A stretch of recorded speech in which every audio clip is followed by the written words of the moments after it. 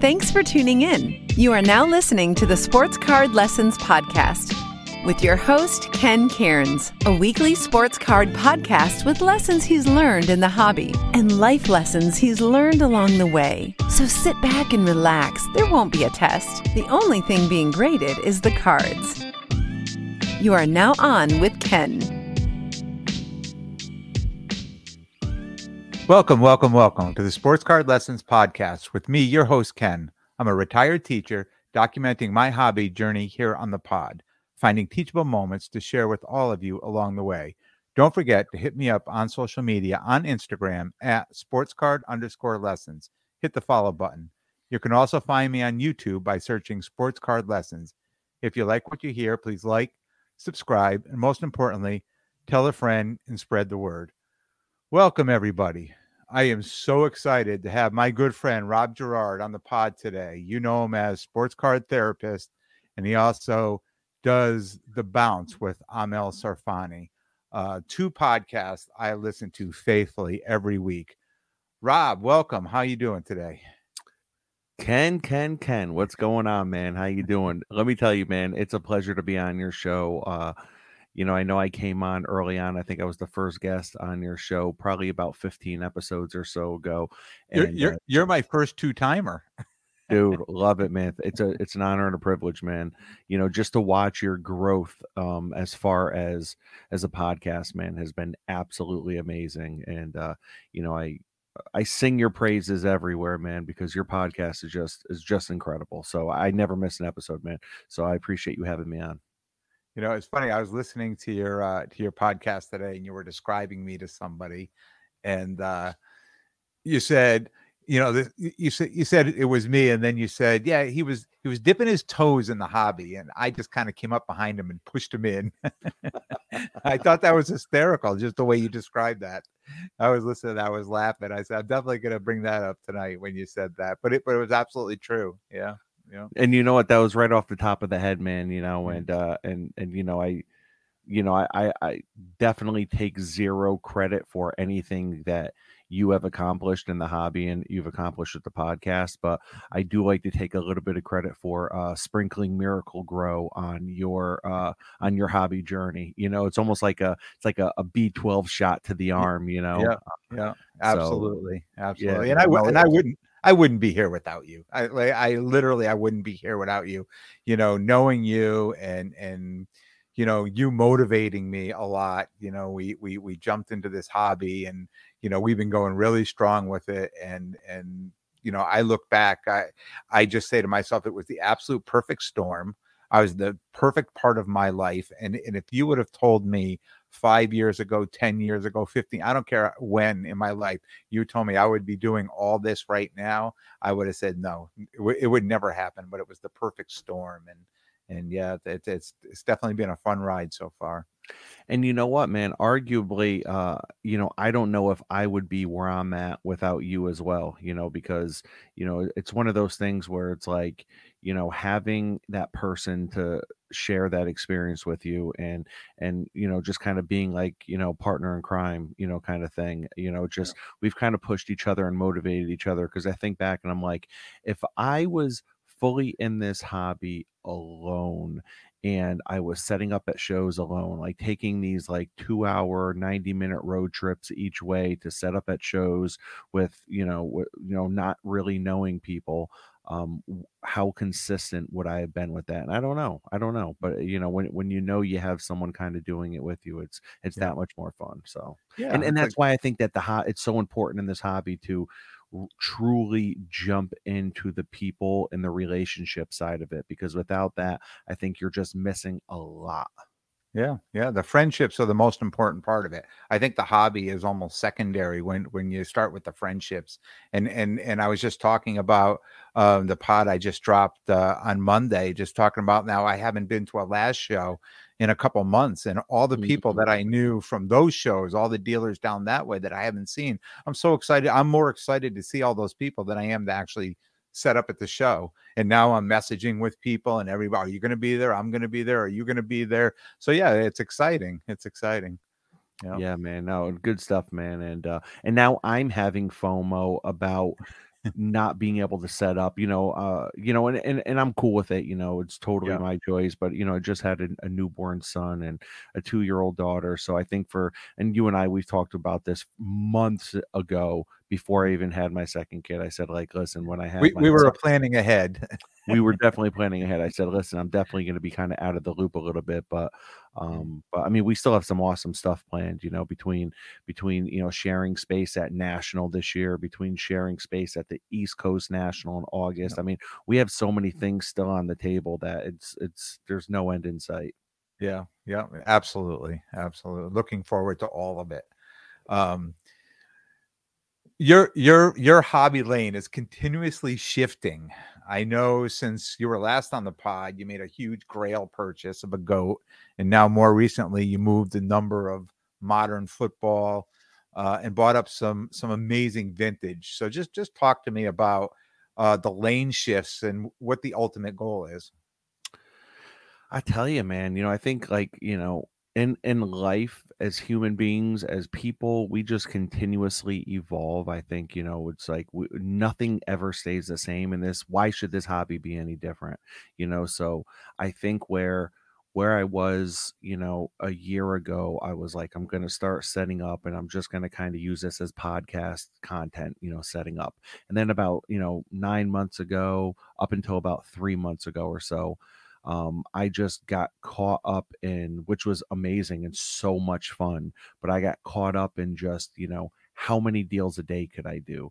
How can I continuously trade up, level up, and get some of these monster cards? For me, it was like I didn't necessarily want to get my grail cards. I think I wanted to get the most liquid cards I could get just to see how far I could go.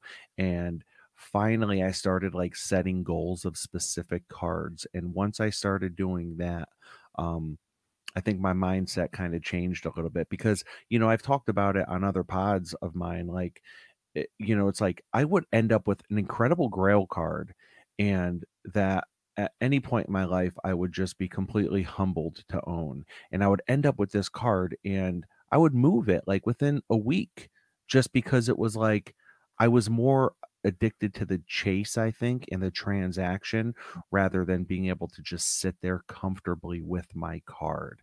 And so I think that's kind of where I'm at right now, right? I think I'm like, for me, it's less about the transactions. It's less about, my true passion, without a doubt, is vintage. And when I talk about my PC pyramid, it's Mickey Mantle and Hulk Hogan, and both of them are purely vintage. And um, I guess just for me, it's about nostalgia, and I'm just kind of shifting and figuring out what I like and what I don't like.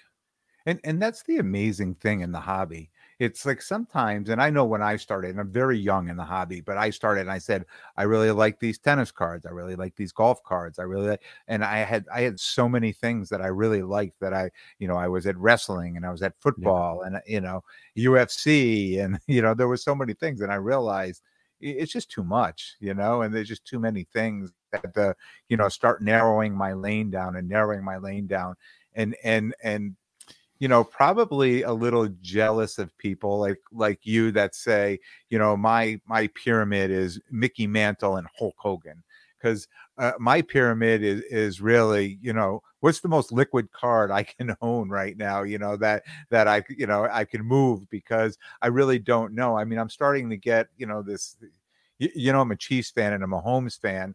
And at some point, I'm going to achieve a nice grail card of his. And I think as much as I'm a prospector in this hobby, I think I'm going to start buying up some goats, or I have started buying up some, but and I've talked about this. If I'm going to be setting up at shows, these are the cards everybody likes. These are the cards everybody wants, right? So these are the cards that I should have, and just find the ones that I like. But it's just amazing you know, I've set up with you and I've watched your case just change and change and change. And it still looks great to all the people walking by.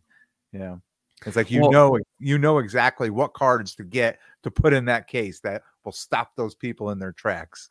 Well, you are definitely getting there as well, and I think you are there. But I could remember about a year ago, even for the last 365 days, I've asked you, what are you working toward, Ken? I've sat there because I think in my field, I'm always pushing for like treatment plans with clients, very goal oriented, and I like setting goals. I like having to-do lists because it allows me a chance to look at it like, okay, let me see the progress I'm making. I'm not just kind of floating out there in space. It's like I'm allowing myself to be accountable by having certain goals. So I've asked you, like, what are your cards you're trying to get? What are your grails? And Mhm. I don't know if I've ever gotten a real answer from you. I don't know if you've ever been able to either figure out or at least say out loud what it is you're working toward. I know you love the transaction and I know you love collectibles. Yeah.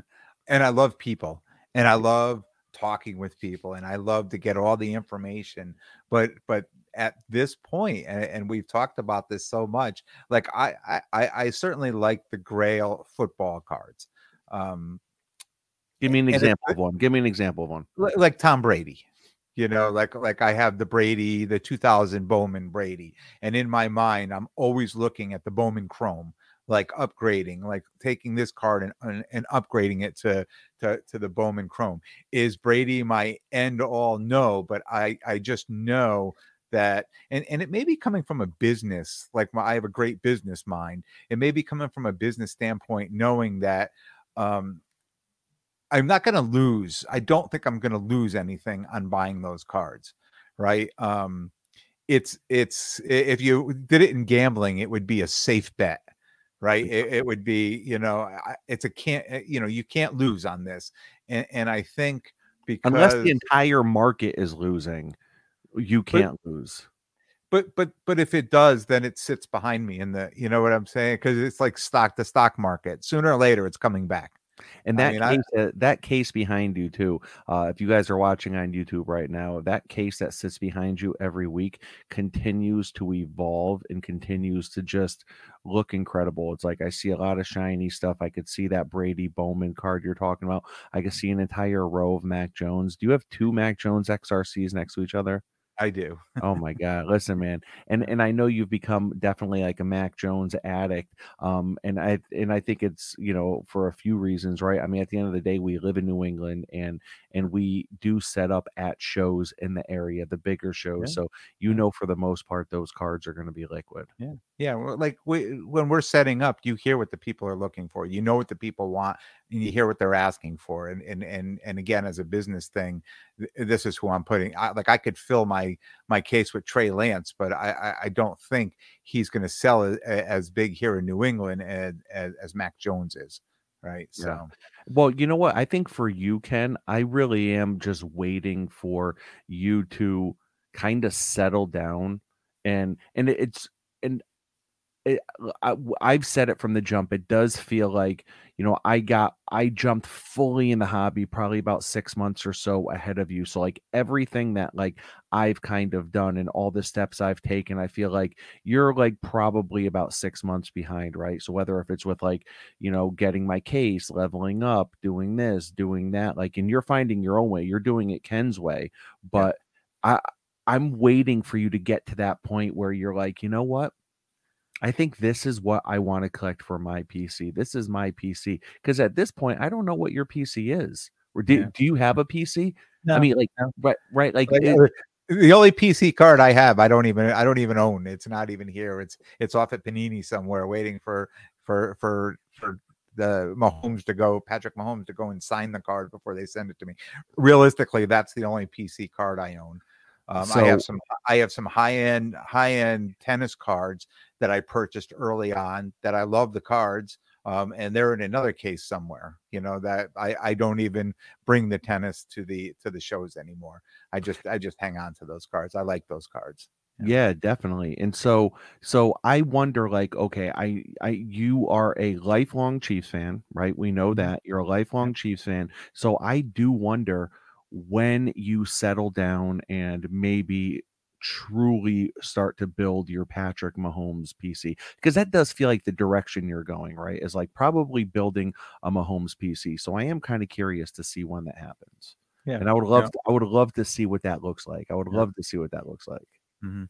And unfortunately, I mean, I guess now with the market with the, has evened out a little, but it's tough when your team and your quarterback, I mean, not for being a fan, you're happy that you have the best quarterback in the NFL, right? But on the opposite hand, I wish I got into this in 2017 because I would have bought up all the Mahomes cards, and it really would have been a thing of beauty here in my case, right? But timing wasn't on my side there, so I'll have to work, a little harder for those Mahomes cards. But here's what I think of with you, right? Like you have these cards that right now you have probably the most liquid cards out there. So I don't even know if you realize that if you just were to start slowly consolidating and moving up with the cards you have now, you could get those Mahomes cards that you're talking about, because Mahomes right now, I think, is often overlooked. Or like I think people are just sleeping on Mahomes for a few reasons. One, I feel like the Mahomes market did price some people out, right? Like Mahomes almost put himself in that Tom Brady category as far as prices go. Um, but what I've been seeing is Mahomes prices actually are dropping. And I know when I was trying to move some of my Mahomes cards in the last few months to people like for trades and the trade up into bigger cards, that a lot of high end dealers like, you know what, I'm all set with Mahomes. Like, people aren't wanting his cards. I can't move Mahomes cards. Mahomes is so hard to move right now. Yeah. So with the cards that you have, it almost feels like people are sleeping on Mahomes also, because obviously the AFC West is just completely stacked right now, and people are almost counting out the Chiefs, especially with Tyreek Hill moving. So I think now would be the time to kind of level up. And if you were to free up, like, say like 15K of inventory or 15K cash kind of thing from your inventory, you could move into a massive Mahomes rookie, Hmm. like a flawless, even in like that National Treasures that I had gotten. Like, I would love to see that, because I feel like that's the direction you're going in. Yeah. But I know you're on your own timeline. Yeah, yeah.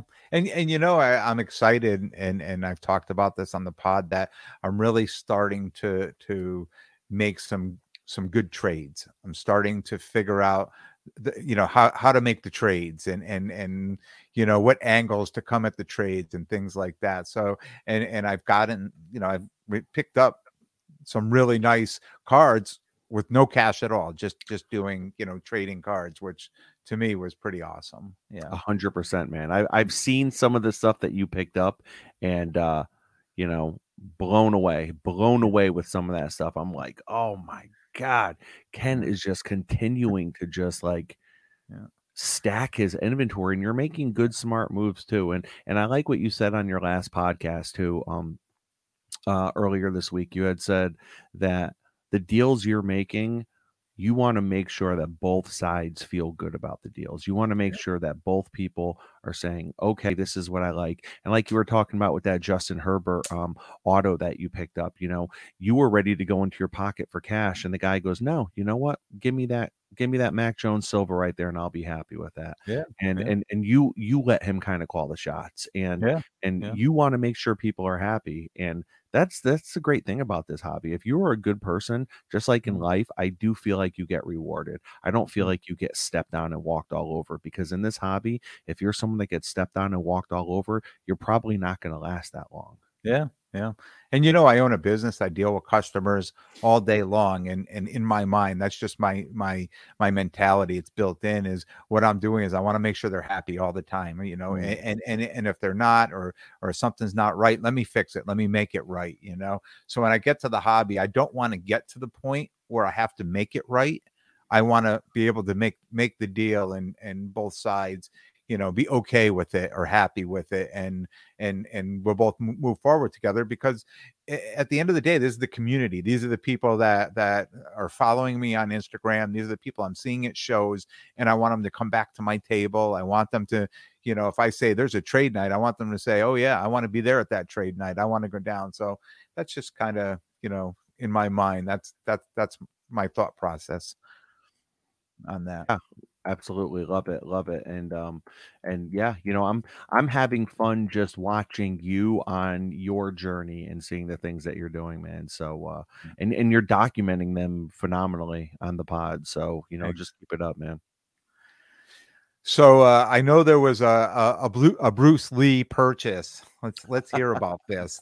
You know what, man? Speaking of shifting lanes.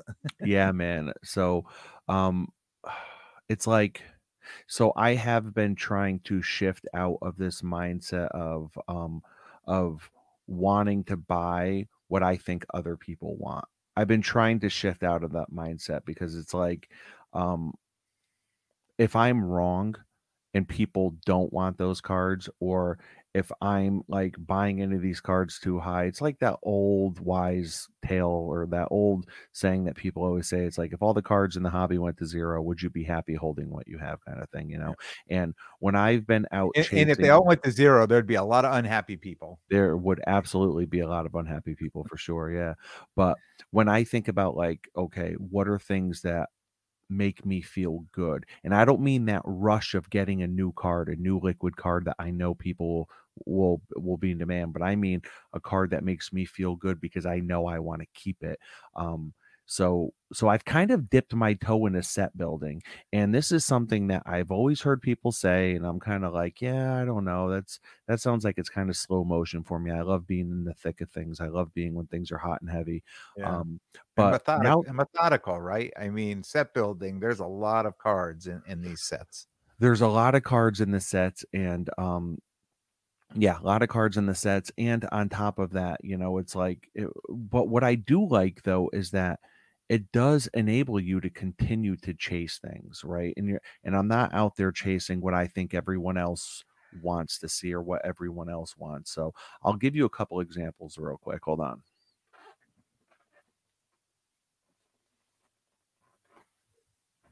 So I think what got me excited about set building was I was able to make a purchase, right, from a mutual friend of ours, of the entire Scoring Kings insert set, right? So I bought the entire Scoring Kings, which is 1993-94 Flair Ultra Scoring Kings basketball insert set. So here's the Michael Jordan, which is the most popular one. There's the Shaquille O'Neal, which is the second most popular one. There's the Barkley. They're all BGS graded, either 8.5 or 9. So when I posted that, right, I was so happy. I got such a thrill out of buying it. And I didn't think anyone else was going to care, right? But people were like blown away. They're like, oh my God, I've never seen that set all together like that. That's amazing. That's one of the most iconic sets of the 90s. And I was thinking to myself, like, okay, so other people do have appreciation for that. That's kind of cool. Yeah. So started doing that. Then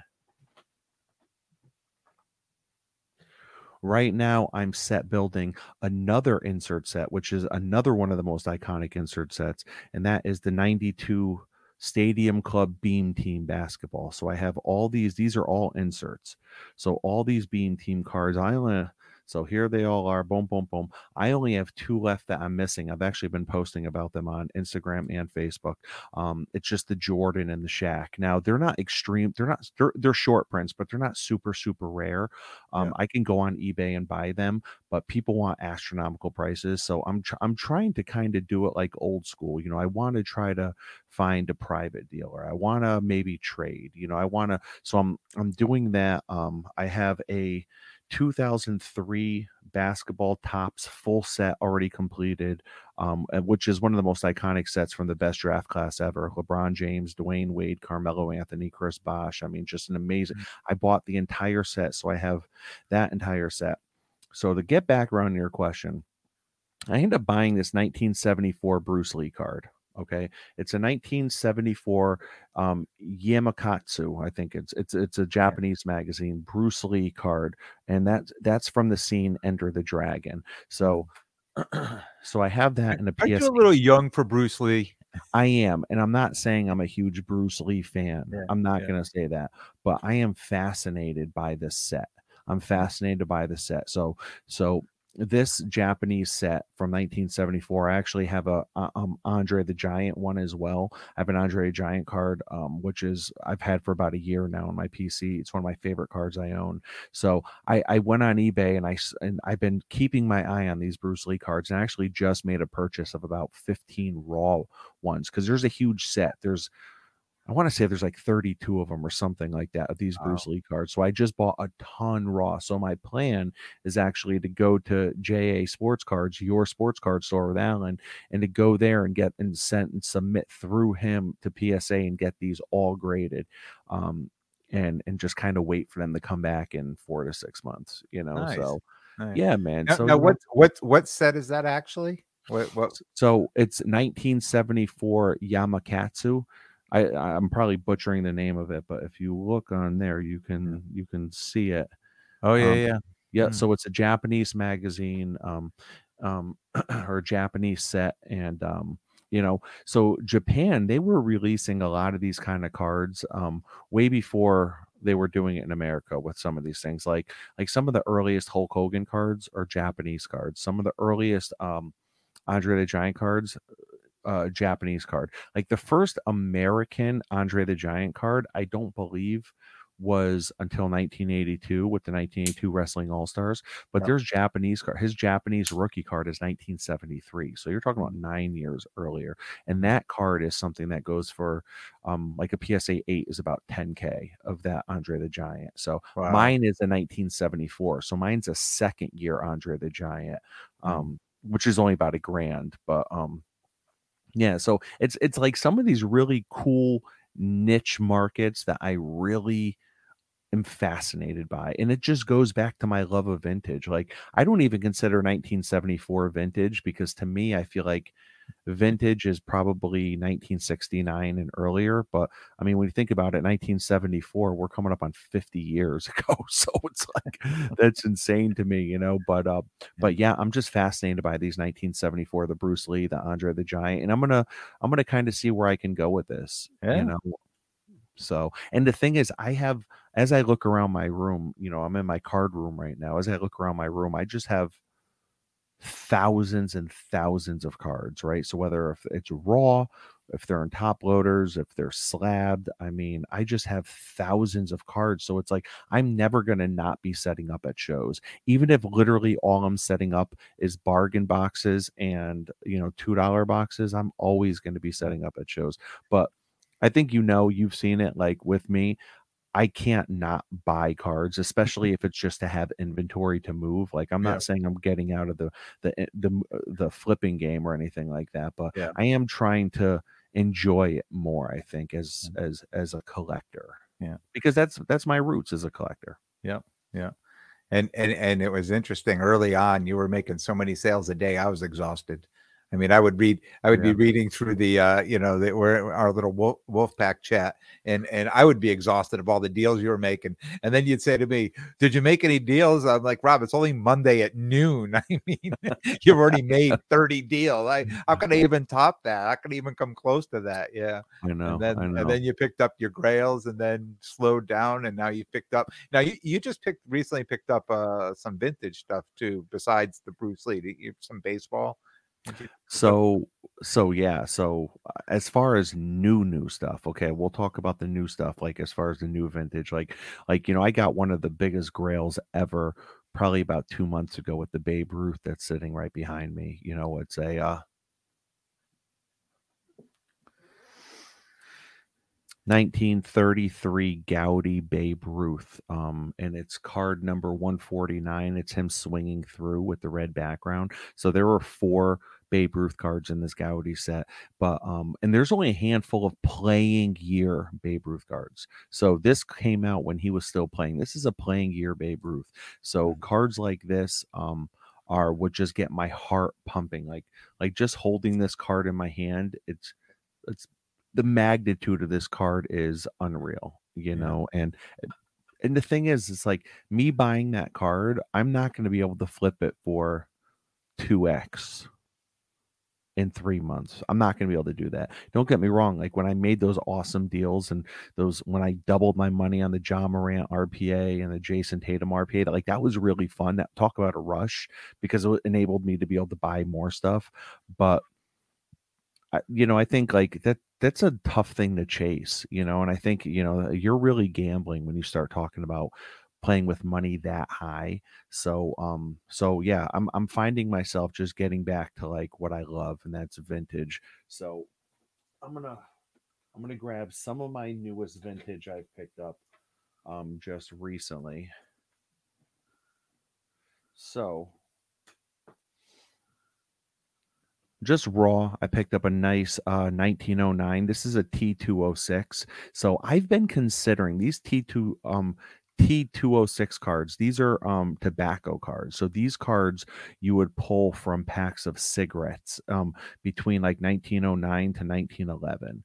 Right now, this right here, this is just a Easterly. Like if you look, there's his portrait, and then on the bottom it says Easterly, comma Cleveland. So it says his last name, and then it says what team he played for. And then if you look on the back, they had 4 different advertisements. So you never knew. So there's 4 variations of each player's card, basically. So this is Piedmont Cigarette Company. But at the trade night we went to, I ended up trading away, I think, 4 Mac Jones, like rookies. Like one was the Origins on card auto. I ended up trading away a bunch of stuff because I ended up getting this T206 Joe Tinker.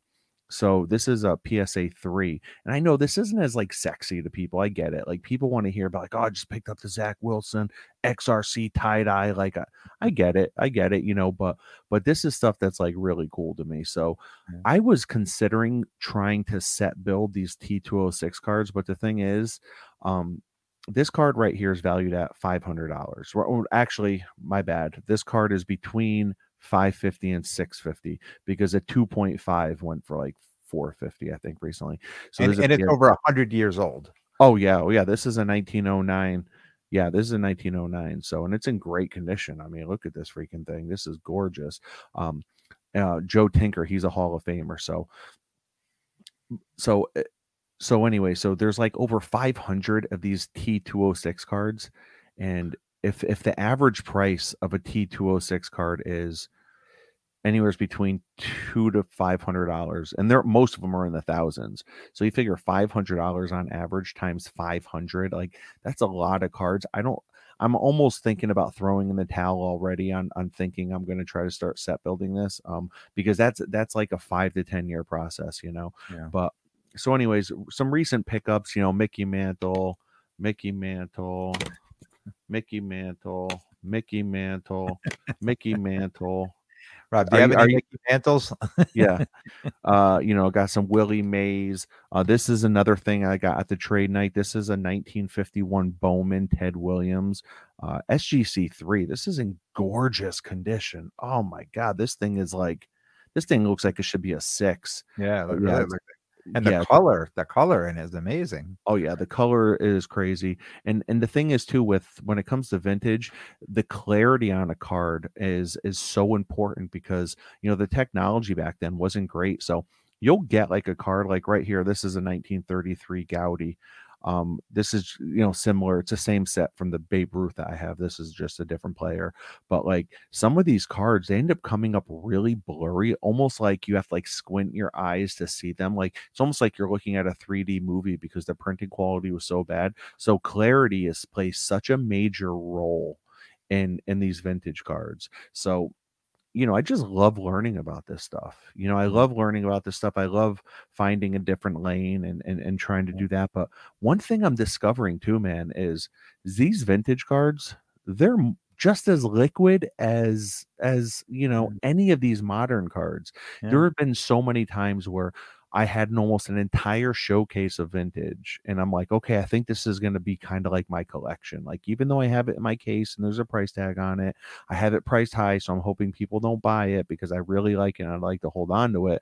But people just buy it. People just buy it. People just buy it. It's like, so it's not like I'm sinking my money into a money pit here, because at the end of the day, I can liquidate the same way that you can with your Mac Jones, if not better. Because if Mac Jones goes out and has a bad year, no one's going to want Mac Jones. torn ACL or anything on one injury.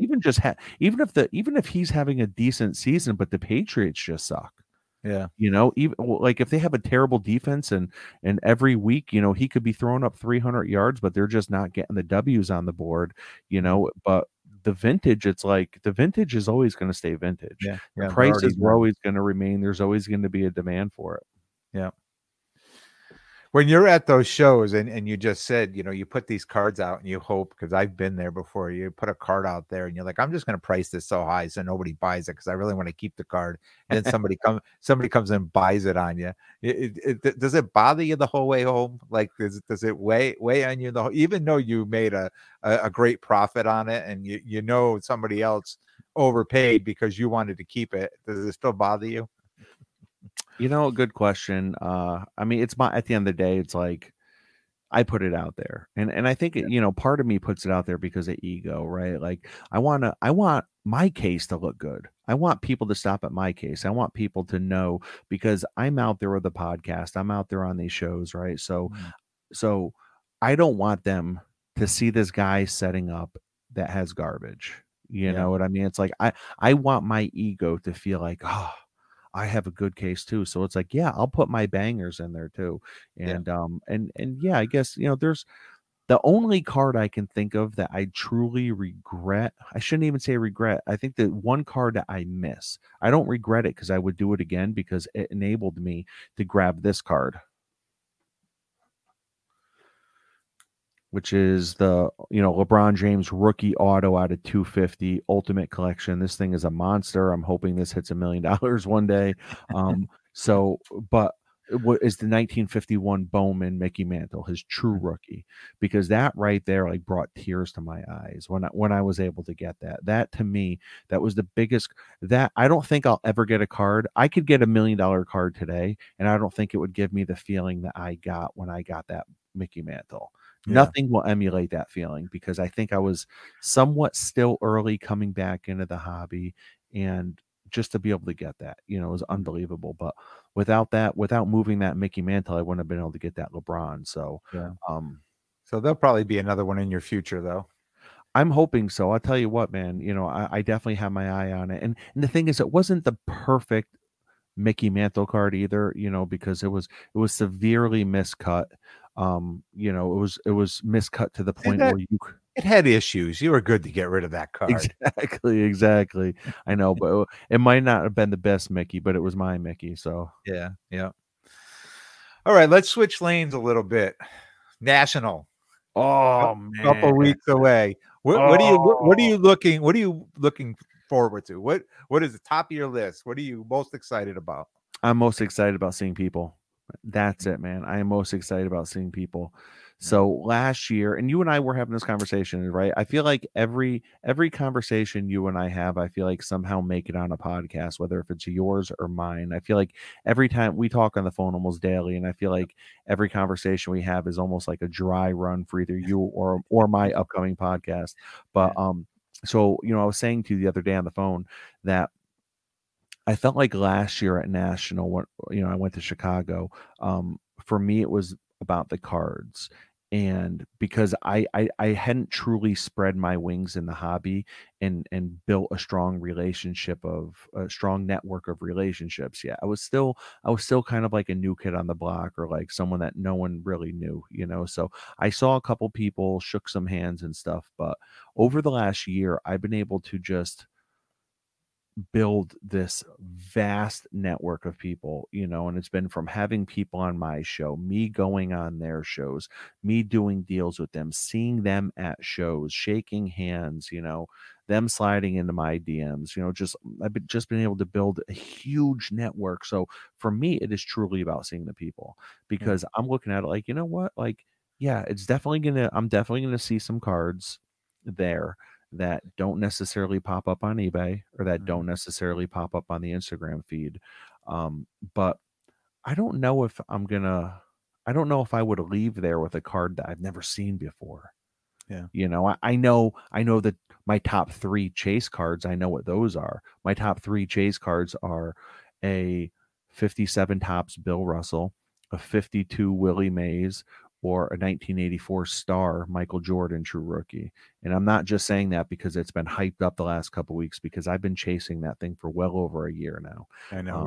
I've listened to you talk about that many times. Yeah. So, but yeah, so, for me, it's definitely just about seeing people. It's definitely about, Mm, just putting faces to names. And mm. what's cool is you and I, we have a spot, we have a table, and it's I right near know. the entrance too. So it's like, so I know what I'm going to be doing. And I'm sure you'll be doing the same thing. And that's the week of national, blasting it out on our Instagram saying, guys, stop by our table, say hi, Yeah.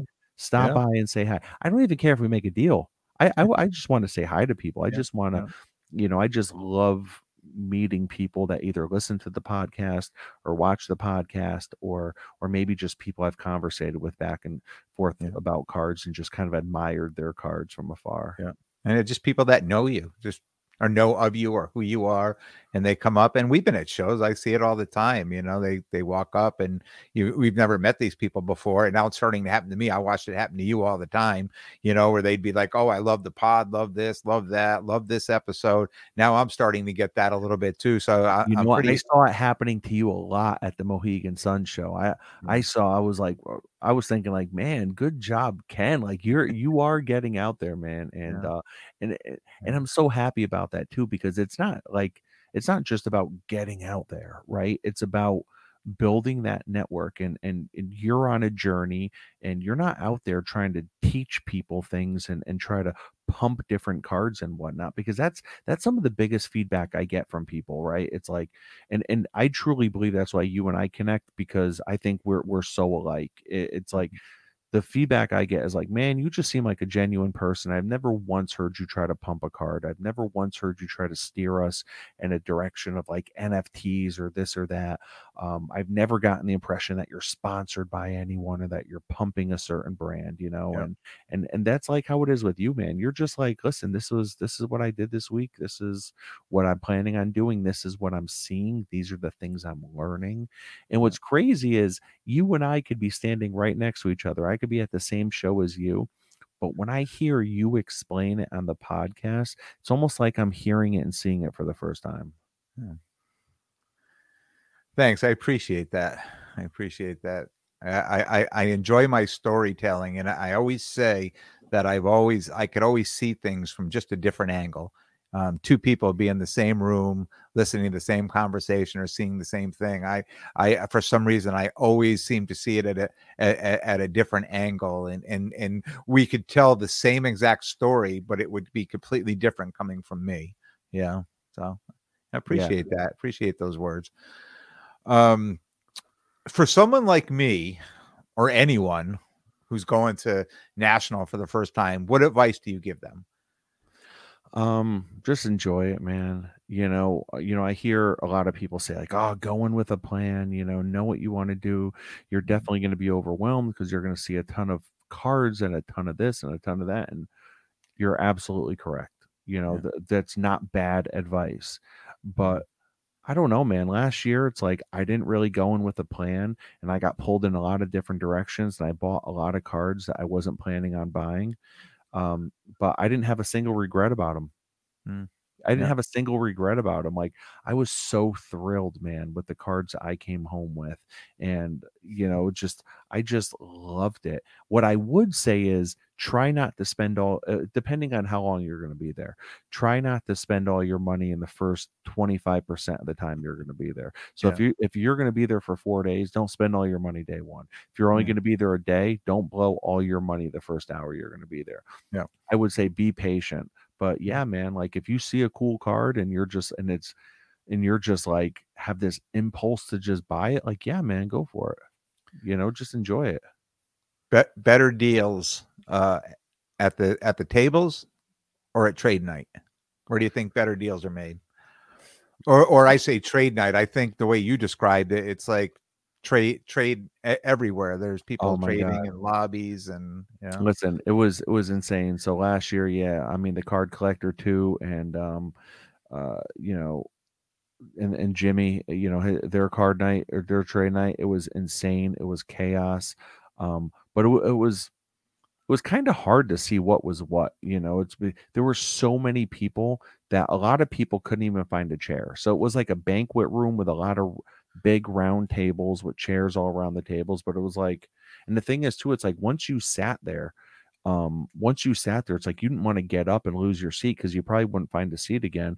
But basically, you're kind of stuck with who's at your table. So Yeah. it's like the trade night was cool. It was a cool experience, but I didn't walk away from there being like, oh my God, best trade night ever. Like, I think some of the smaller, more intimate trade nights I've been to that are local were probably better deals to be had, in my opinion.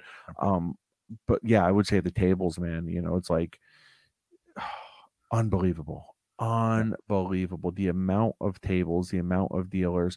I was there for 3 days last year and I could not see every table. I did not see every table after 3 days, and I actually got lost. I couldn't find my way around. Like when I was trying to I remember there was this one Peyton Manning on card auto. I think it was like a National Treasure or Flawless or something. It was like out of 99, and it seemed really well priced. It was like on card auto. I think the guy wanted 600 for it. He said he would come down to 4 for me. I didn't pull the trigger there. I walked away, and all day I was thinking about that Peyton Manning card and about how I wanted to go back and get there. I couldn't find where the table was. I had no idea where the table was. I'm like, it was a zoo. It was just chaos, and it was like, so I started to realize, okay, if I walk away from a certain table, just know you're probably not going to come back. Like, don't lie to yourself and say, I'll be back to get this card. Because Yeah. chances are it'll probably be sold or traded away before you got back there anyways. But even if it wasn't, good luck finding the table. Yeah. Yeah. And when we made plans, gosh, it was back in November, I think, when we booked our trip out there. We were just going as spectators, and I then tried talking you into going last year too, but you did. I You think it was did. too last minute. I think it was too last minute. I think you Yeah. had plans and you were kind of like, like But you have to remember, Sherry and her daughter have the same birthday in July, and Sherry's mother is one day before her, and it was 3 birthdays in that week. And there was no way. And hey, I never really, we didn't really hang out much then. I didn't know if we needed to spend time in a hotel room.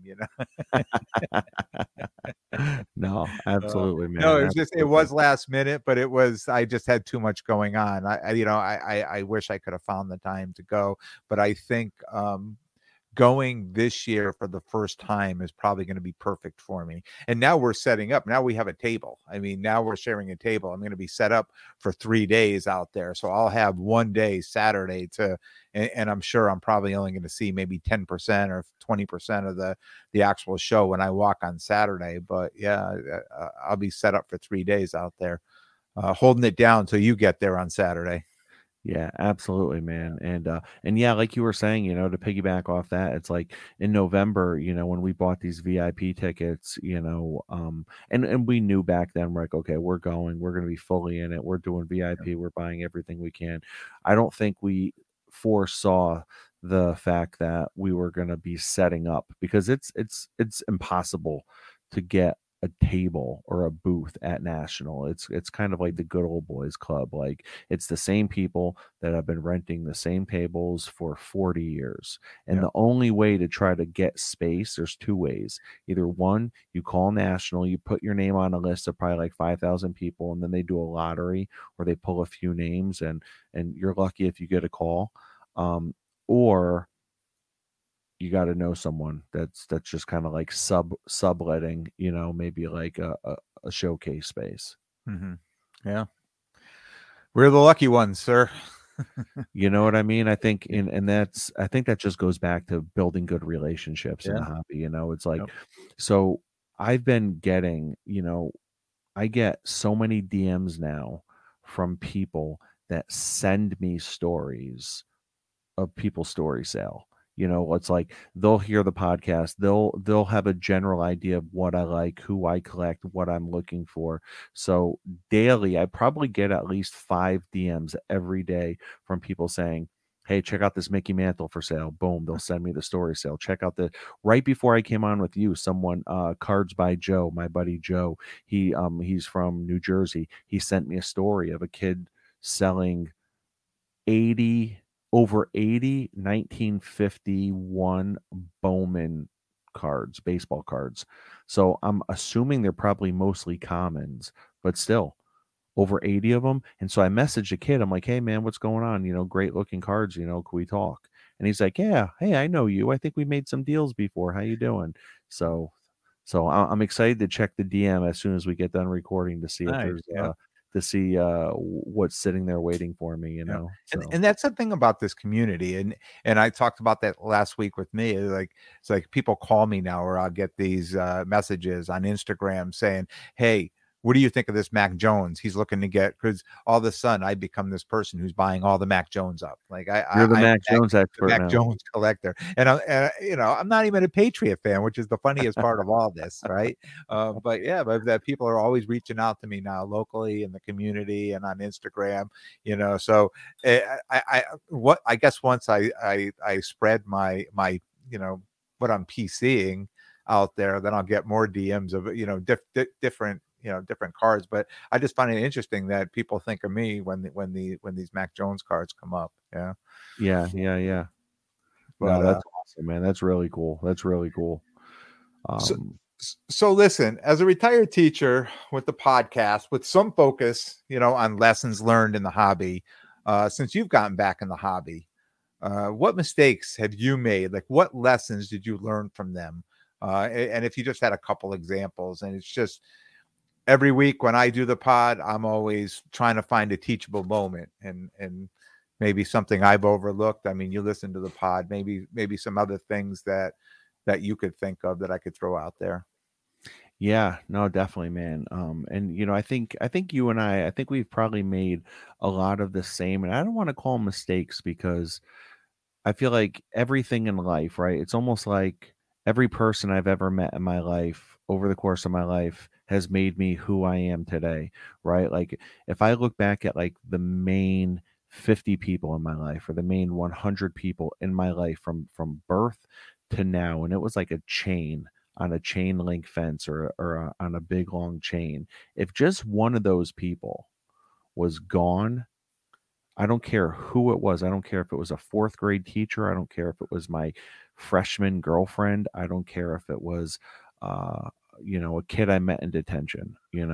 If one of those people were gone, I might have ended up being a completely different person in my life. I might not, I would not be sitting here talking to you today. So, point being, I think every single thing I've done in this hobby has led me to be the person I am today. So, I wouldn't change anything, but I think a few of the lessons that I learned was that I think I automatically assumed that everyone was going to love SGC, right? So, and SGC is definitely number 3 in this space. Yeah. But I think, when I was starting to grade a lot of my modern cards with SGC, I noticed those cards kind of sat for longer. And I realized that, like, you know what, they just don't hold the same value as PSA. So those were some lessons that I was learning early on. So a lot of cards, it's almost like between the value of the card and between what I paid for the card and what I paid for the grading through just say SGC, it's like a lot of these cards I literally just broke even on. So there's been a lot of plays that I made that I thought for sure I was going to make some money on, and I just continued to break even. Whether if it was me buying a raw vintage card and saying, I'm going to grade this and watch. It's as long as it comes back a 4 or better, I'm going to make money. It comes back a 3, and I literally break even. And it's so it's like, for me, I like to try to buy my stuff graded. If it's high end, I want to buy it graded, and I think it's just kind of learning from my mistakes and trying to figure out what my lane is. Also, kind of like what we're talking about before, I think, and I might jump back into this lane because a lot of my close friends, I mean, you included, but a lot of, I've become friends with a lot of high end dealers that they know what people want, and that's the stuff they get. Because what it does is it enables them to make 10 to 20% on every single card they make. And then that 10 to 20%, that adds up. And so their inventory continues to grow and continues to grow. For me, I know I got back into this hobby a little bit late, so I didn't have a massive collection in 2016 that turned into $500,000 by 2020. Mhm. So I've kind of been building it up piece by piece, and that's an expensive endeavor. I've come to realize there's no way I can compete with a lot of these showcases I see at shows, and there's no way I compete with a lot of these accounts I see on Instagram. Mm. So since I can't do that, I might as well love what I'm getting, and I might as well love what it is I'm buying. Yeah.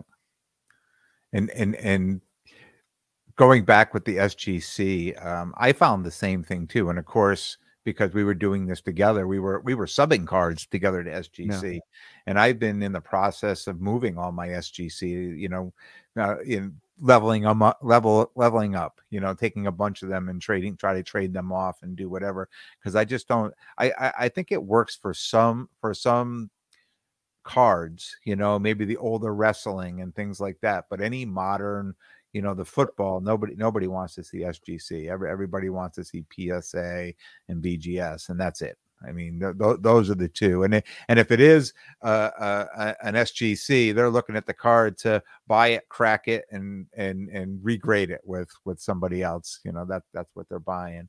But yeah, definitely some good advice there. Yeah, and I don't even, I think it just there's so much to learn in this hobby, and there's so many ways I guess I could have answered that question, but I think what I love most about the hobby is truly just the people. It's the people, it's being able to build the foundation for who I am. It's helped me become a better person outside of the hobby. Mm. So it seems like the stuff I've learned and how I've been able to grow in the hobby has helped me become a better person outside of the hobby. It's helped me become a better father, a better husband. Um, it just feels good because as an adult, so my neighbor was just over last night. We're out there, we're cooking on the grill. He's got a daughter my age, he's got a daughter my daughter's age. So it's like we all get together and stuff. And he's like, I really don't have a hobby. Like, think about that for another grown man to just kind of put it out there to another, I really don't. I need a hobby. Yeah. I don't have a hobby. And I was like, I and was that guy. I'm I thinking like that sucks. Yeah, yeah. I So was that you were that guy. guy. I was that guy, and I look at you at 39 doing all this collecting. By the time you get to be my age, when you're getting ready to retire from the state and things like that, I mean, your collection is going to be massive. I was not in at 39. I was buying stocks and mutual funds, and Which is not bad. no. It allows me to do all this now, right? Yeah, It's yeah, allowing yeah. me to do this now, for the most part. But yeah, I'm a little envious and I was that guy. I never had a hobby. It wasn't until I mean, my hobby really was my kids, and we they played sports and we traveled a lot, and I did a lot with my kids. And when they went off to college, I was that guy and being like, oh, I really have no hobby, and I started going up to Mohegan Sun and things like that. I had other friends that were doing that, and I got a little bit involved in that. And it wasn't until really I started playing golf that I kind of really knew what, even though it's a sport, to me, it was almost like a hobby. It gave me direction, it gave me something to do every week, something to look forward to. But I knew there was something missing. And when this hobby came around, yeah, it was, but I think if I was doing this back then, I would never be here now. Right. I may have been burnt out from it, doing it. I may have gotten involved in something else as when I got into retirement. So kind of like what you said with that chain, if one of those links was broken, where would you have ended up? Yeah. And I call it the perfect storm, but yeah, same thing. Mm-hmm. And yeah, and very well said, man. And I appreciate your honesty on that and just talking about, finding yourself and saying, where am I going and what am I doing? Who am I? But I have heard of just a lot of people I've talked with recently have talked about hobby fatigue. And it could just be because maybe that's something I was experiencing, and I think that's why I decided to take my foot off the pedal a little bit, because you could only redline it so long, right? So it was Mhm. like during winter, when we're going to those last shows, and I'm making these massive deals and these massive sales, and then taking that money and putting it back into these cards, selling that. It's like Mhm. that's like redlining it, Yeah. because you have so many highs, so many emotional and mental highs, and what goes up must come down. So at some point, it's like you got to take your foot off the pedal, maybe get in the slow lane a little bit, and just put it in cruise control at 55. And I do feel like that's what I'm doing now. And the fact that I am in cruise control at 55 right now, I'm really able to enjoy the scenery a little bit more. Yeah. Yeah, just a little less stressful. You're able to look out the windows, left, right, out the rear view, right? It's not like going down the highway with your foot all the way to the pedal to the floor, swerving in and out of traffic. That's Like like, like the way that you drive. yeah.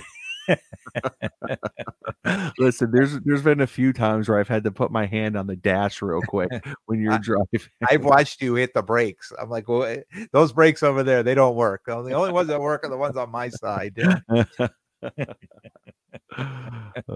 Uh, All right, look, we're coming on to an hour here, and the last thing I want to talk about is just another awesome thing that knowing people we were able to get is the East Coast National. So let's talk a little bit about that. oh man, that's going to be a huge show. New York State, East Coast National at the end of August. It's 500 plus dealers. We were able to get table space for all 3 days. We have our own booth now, 2 8-foot tables. I mean, 16 feet of real estate in a show that is, and from what I believe and what I was told, is bigger than Dallas. So, the East Coast National here is the second biggest show, just behind National.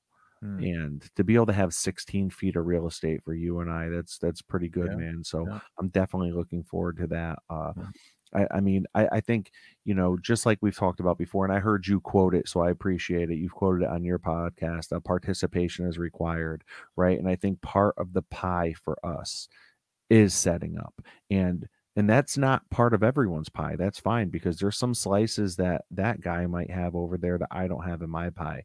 But for us, I think that participation, a big part of that is setting up at shows. And when you set up at shows and you're participating in this hobby, for me anyways, it creates a lot of opportunity.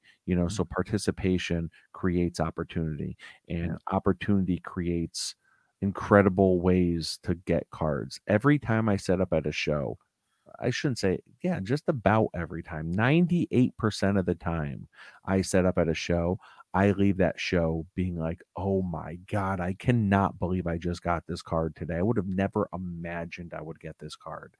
yeah, So very rarely am I disappointed. And I think that's not because I'm necessarily buying what I think other people want, but it's because I'm buying what I like. yeah, I'm buying the stuff that I feel good about, yeah, whether if it's the 82 Wrestling All-Stars, whether if it's Mickey Mantle, just, stuff like that. And don't get me wrong, I sprinkle in some modern here and there, because I want to be able to level up too. I want some cards in my inventory that I don't feel an emotional attachment to. yep, But yeah, man, I mean, for me, setting up at shows, opportunity, participation creates opportunity. yeah, absolutely. And I think too, when we're out there and we're doing it, I think people see what we're doing.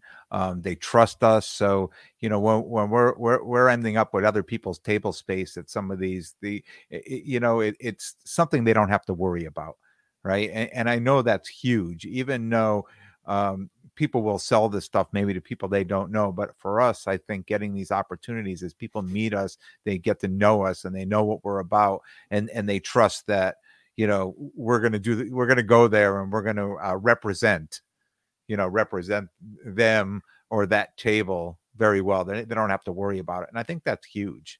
I think that's huge in this hobby, just being trusted by people. Yeah, basically, because when you're getting and I think what you're saying is like when you're getting opportunities to set up at massive shows like this, it's because you know someone. It's Yeah. because you are someone is vouching for you, or someone is kind of in a way putting their rep or their name on the line for you. So you never want to embarrass anyone. So, Yeah. but they know, I think when if they know, Ken from Sports Card Lessons or Rob from Sports Card Therapist, they know they're getting guys that operate with integrity, and we're not going to go there and be jerks. Yeah. And we're not the only ones. There's people lined up for this space. I Oh, mean, yeah. there are people that kill for this space. So we're Yeah. not the only ones. We're the ones that are being trusted with this space. Yeah. So Rob, tell everybody where they can hear, where they can find you, where they can hear your podcast. Yeah, man. So, all the same ways that you're listening to Ken on, Sports Card Lessons, all the same ways that you're listening to him or watching him, just look up Sports Card Therapist. Yeah, I've just loving it, man. Loving the hobby, loving the people in it, and, loving what we're continuing to do. So, keep it up, man. I'm just watching from the sideline, man, listening to your episodes every week. And, just, I feel like you make me step up my game to the next level. And likewise, I feel like I've got a mentor that I'm trying to impress every week too. So yeah, Dude, you're there, man. The students become the teacher. Rob, thanks for coming on. I want to thank everyone for tuning in. And if you like what you hear, please like, subscribe, and most importantly, tell a friend, spread the word. Until next time, be good to yourselves and everyone around you.